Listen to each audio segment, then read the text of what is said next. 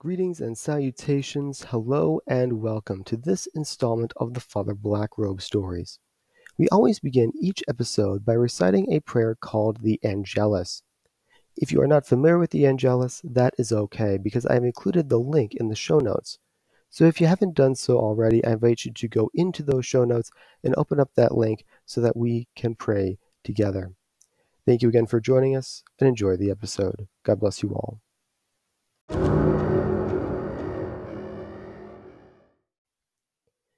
In the name of the Father, and of the Son, and of the Holy Ghost. Amen. The angel of the Lord declared unto Mary, and she conceived of the Holy Ghost. Hail Mary, full of grace, the Lord is with thee. Blessed art thou amongst women, and blessed is the fruit of thy womb, Jesus. Holy Mary, Mother of God, pray for us sinners, now and at the hour of our death. Amen. Behold, the handmaid of the Lord. Be it done unto me according to thy word. Hail Mary, full of grace, the Lord is with thee. Blessed art thou amongst women, and blessed is the fruit of thy womb, Jesus. Holy Mary, Mother of God, pray for us sinners, now and at the hour of our death. Amen.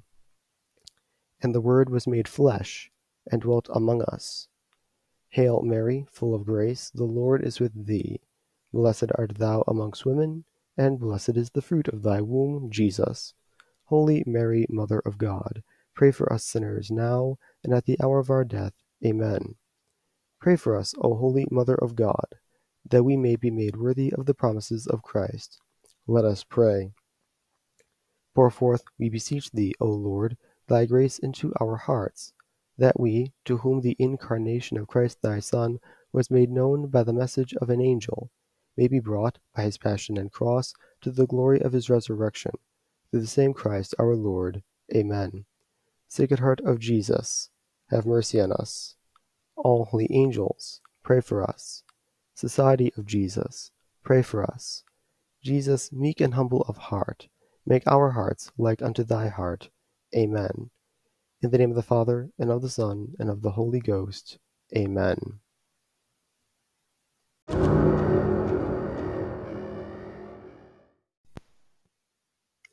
Hello, everyone, and thank you for joining us for this edition of the Father Blackrobe stories.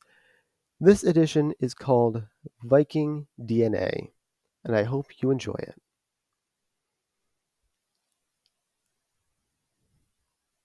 Yeah, I just finished getting unpacked. Classes start on Monday. I just got it in the mail. I'm wearing it right now. You really didn't have to do that, Dad. It must have cost a fortune, said the teenager, her fingers toying with the axe pendant around her neck, while the other hand holds the phone to her left ear. I've only met her once or twice, so I don't know her too well. Her name is Carol. How was your flight? Good, good. She chuckled, saying, well, you know as well as I do how much I want to move to Scandinavia. I mean, Minnesota's nice, but it ain't Oslo, especially how you describe it.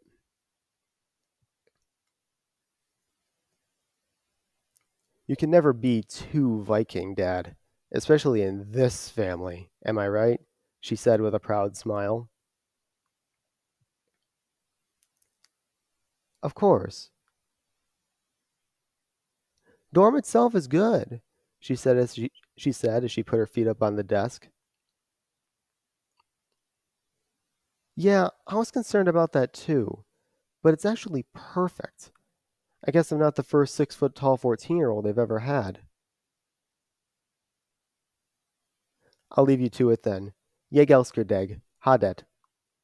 She hangs up the phone before taking a deep breath and tilting her head back in the chair with a smile, her hair falling down in an endless cascade of gold behind her. She splits the blonde cascade into equal halves and weaves them into two thick braids, which fall down on either side of her neck and drape over her shoulders in front of her. But to her, it was not just a hairstyle. She called them her Viking braids, and for good reason. They were her connection to the generations of warrior tough women who came before her. She was not just Scandinavian. She was Norse. She looks at her watch. Well, I guess I have some time to kill. Rising from her chair, she grabs her leather jacket and puts it on as she leaves her dorm room behind her. Emerging into the outside world, she sees a small chapel to her left, a lake to her right, and in between, the two are separated by an infinite expanse of perfectly cut grass. She makes her way to the lake and starts skipping stones. Looking over her left shoulder, she sees a fishing lure slingshot from the dock to the horizon, accompanied by the faint hiss of the reel. You catch anything? She calls out as she skips another stone. A few bites, but nothing yet, the man responds. I think I'm going to pack it in. He grabs his fishing gear, steps off the dock, and starts walking to a small house a stone's throw away from shore, only to return with a cup of coffee and a lunchbox. He makes his way back to the edge of the dock, resting his coffee on the banister. After bowing his head for a few moments, he begins to eat. Do you mind if I join you? He inquires from the dock. Be my guest, she hollers back. He begins to make his way over, and as he draws near, she can start to see the finer details, the most glaring of which were the clerical collar, the flowing black cassock, and the dark circles of exhaustion under his eyes. Thanks. I really appreciate it. I hate eating alone, he says as he sits down on a nearby boulder. Don't mention it, she replies. I'm assuming that's your house over there? Yeah, I literally just moved in, and I'm pretty beat. I was gonna say, you look exhausted. He chuckles. You get used to it after a while, I guess, he replies. I've had a bit of a long flight. I'm Father Blackrobe. Bridget, she responds. Bridget Olafson. Are you a student at the palace? Actually, I'd like to get your opinion on that first. How old do you think I am? She stops skipping stones and turns to face Father Blackrobe, placing her hands on her hips. You'll have to forgive me. I didn't mean to offend you, he said defensively. I know, she reassured. I'm just genuinely curious. It may come from innocent curiosity, but Father Blackrobe knew all too well that curiosity killed the cat. By every available measure except one, she looked like any other young lady. Leather jacket, graphic tee, denim jeans, and boots. Her skin was fair and pale. Her eyes were blue and bold, and her braids were long, reaching down to her belt line. The exception? She was a staggering 6 feet 4 inches tall. Per the recommendation of my lawyer, I assert my Fifth Amendment privilege on the grounds of self-incrimination. He answers back with a dash of deadpan humor. How diplomatic of you, she responded with a sarcastic tone. Most people think I'm in college, if not older. If it's any consolation, lots of people would kill for your height. Well, I'm not one of them, she retorted bluntly. All right, subtle hint taken. A tense silence arises. You'll have to forgive me, Father, she said, attempting to cut the tension. Her stone skipping stopped suddenly. She simply stood there, her thumbs smearing across the smooth and silver-colored surface of the rock. Viking DNA can be both a blessing and a curse, you know? Viking DNA, parroted the priest. What do you mean by that exactly? My family history is interesting, to say the least. On both sides, we can trace 100% of our lineage back to the original Vikings of the 10th century. Talk about a rich family history, he replied as he took a sip of his coffee. 3 dozen generations, all of whom look exactly like me. You keep talking about it like it's a bad thing. When you're about 9 inches taller than your classmates, you've had men twice your age flirting with you at the movies, and you look like a carbon copy of your mother and grandmother and great grandmother, it can feel bittersweet. Exactly, she said with a nod. She chucks the rock into the water with a splash before setting down on the ground. Hmm.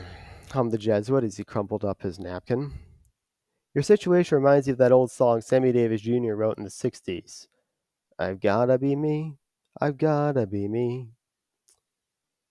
Thank you. Finally, someone gets it, she exclaims. I talked to my family about this, and all they say is, what's the big deal? Are you saying you don't want to be a Viking? Well, yes, of course I do. But I want to be my own Viking, one that isn't taller than a baby giraffe. Listen, I know we just met and all, but if it helps, I never thought of you as a Viking, as a giraffe. It does, actually. Thank you, Father. I don't. Hey, Bridget, let's go! Chop, chop! Cries a voice in the distance. 1 minute, she shouts in response. No time, the voice retorts. You're running late for the uniform fitting. Cebu, cut Bridget some slack. The semester hasn't even started yet, exclaims a second unknown voice. The owner of the second voice makes his way over, joining them by the lake. He was in his mid to late 50s, or perhaps his early 60s. He was wearing a gray tweed suit, brown waistcoat and tie, and circular glasses held together by a thin wire frame. He was smoking a pipe, and his salt and pepper hair, which was more salt than pepper, was styled in a comb over. You'll have to forgive Vice Principal Cebu. He means well, but he can be high strung, says the man soft spokenly. If he ever gives you a hard time, let me know. I'll give him a talking to. Thanks, Principal Bex, Richard replies. Don't mention it. Now I suggest you get yourself over to your fitting before Cebu gives himself a stroke. Chuckling, she begins to make the light jog back to the palace. I should introduce myself. I'm Principal John Bex. You must be the new rector of Holy Trinity Chapel. You would be correct, said the priest, rising and extending his hand. I'm Father Blackrobe. The Jesuits have sent me. I've heard much about you. Is that so? Positive, I hope?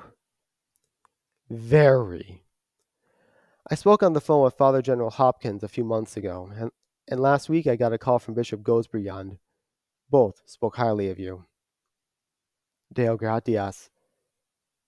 You have an impressive resume, says the principal, pausing for a moment to puff his pipe. You've taught music in France, earned your doctorate in theology, and you speak several languages. And that's just the tip of the iceberg. Father Blackrobe chuckles, responding, Well, I assure you, Principal, it wasn't always as glamorous as it sounds. Oh, you are far too modest, Father, he exclaims, blowing another smoke ring. When did you arrive? Not long ago. I just finished unpacking earlier today. How do you feel about a tour? It would be an honor, sir.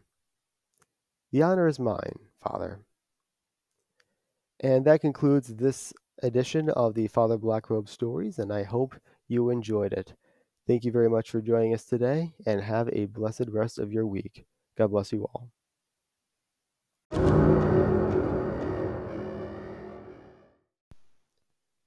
Thank you again for joining us for this installment of the Father Blackrobe Stories. We always close each episode by reciting a prayer called the Suscipe. It was written by St. Ignatius of Loyola himself 5 centuries ago. If you are not familiar with the Suscipe, that is okay, because I've included the link in the show notes. If you have not done so already, I invite you to go into those show notes and open up that link so that we can pray together. Thank you again for joining us, and remember, quodcumque dixerit vobis facite. Do whatever he tells you.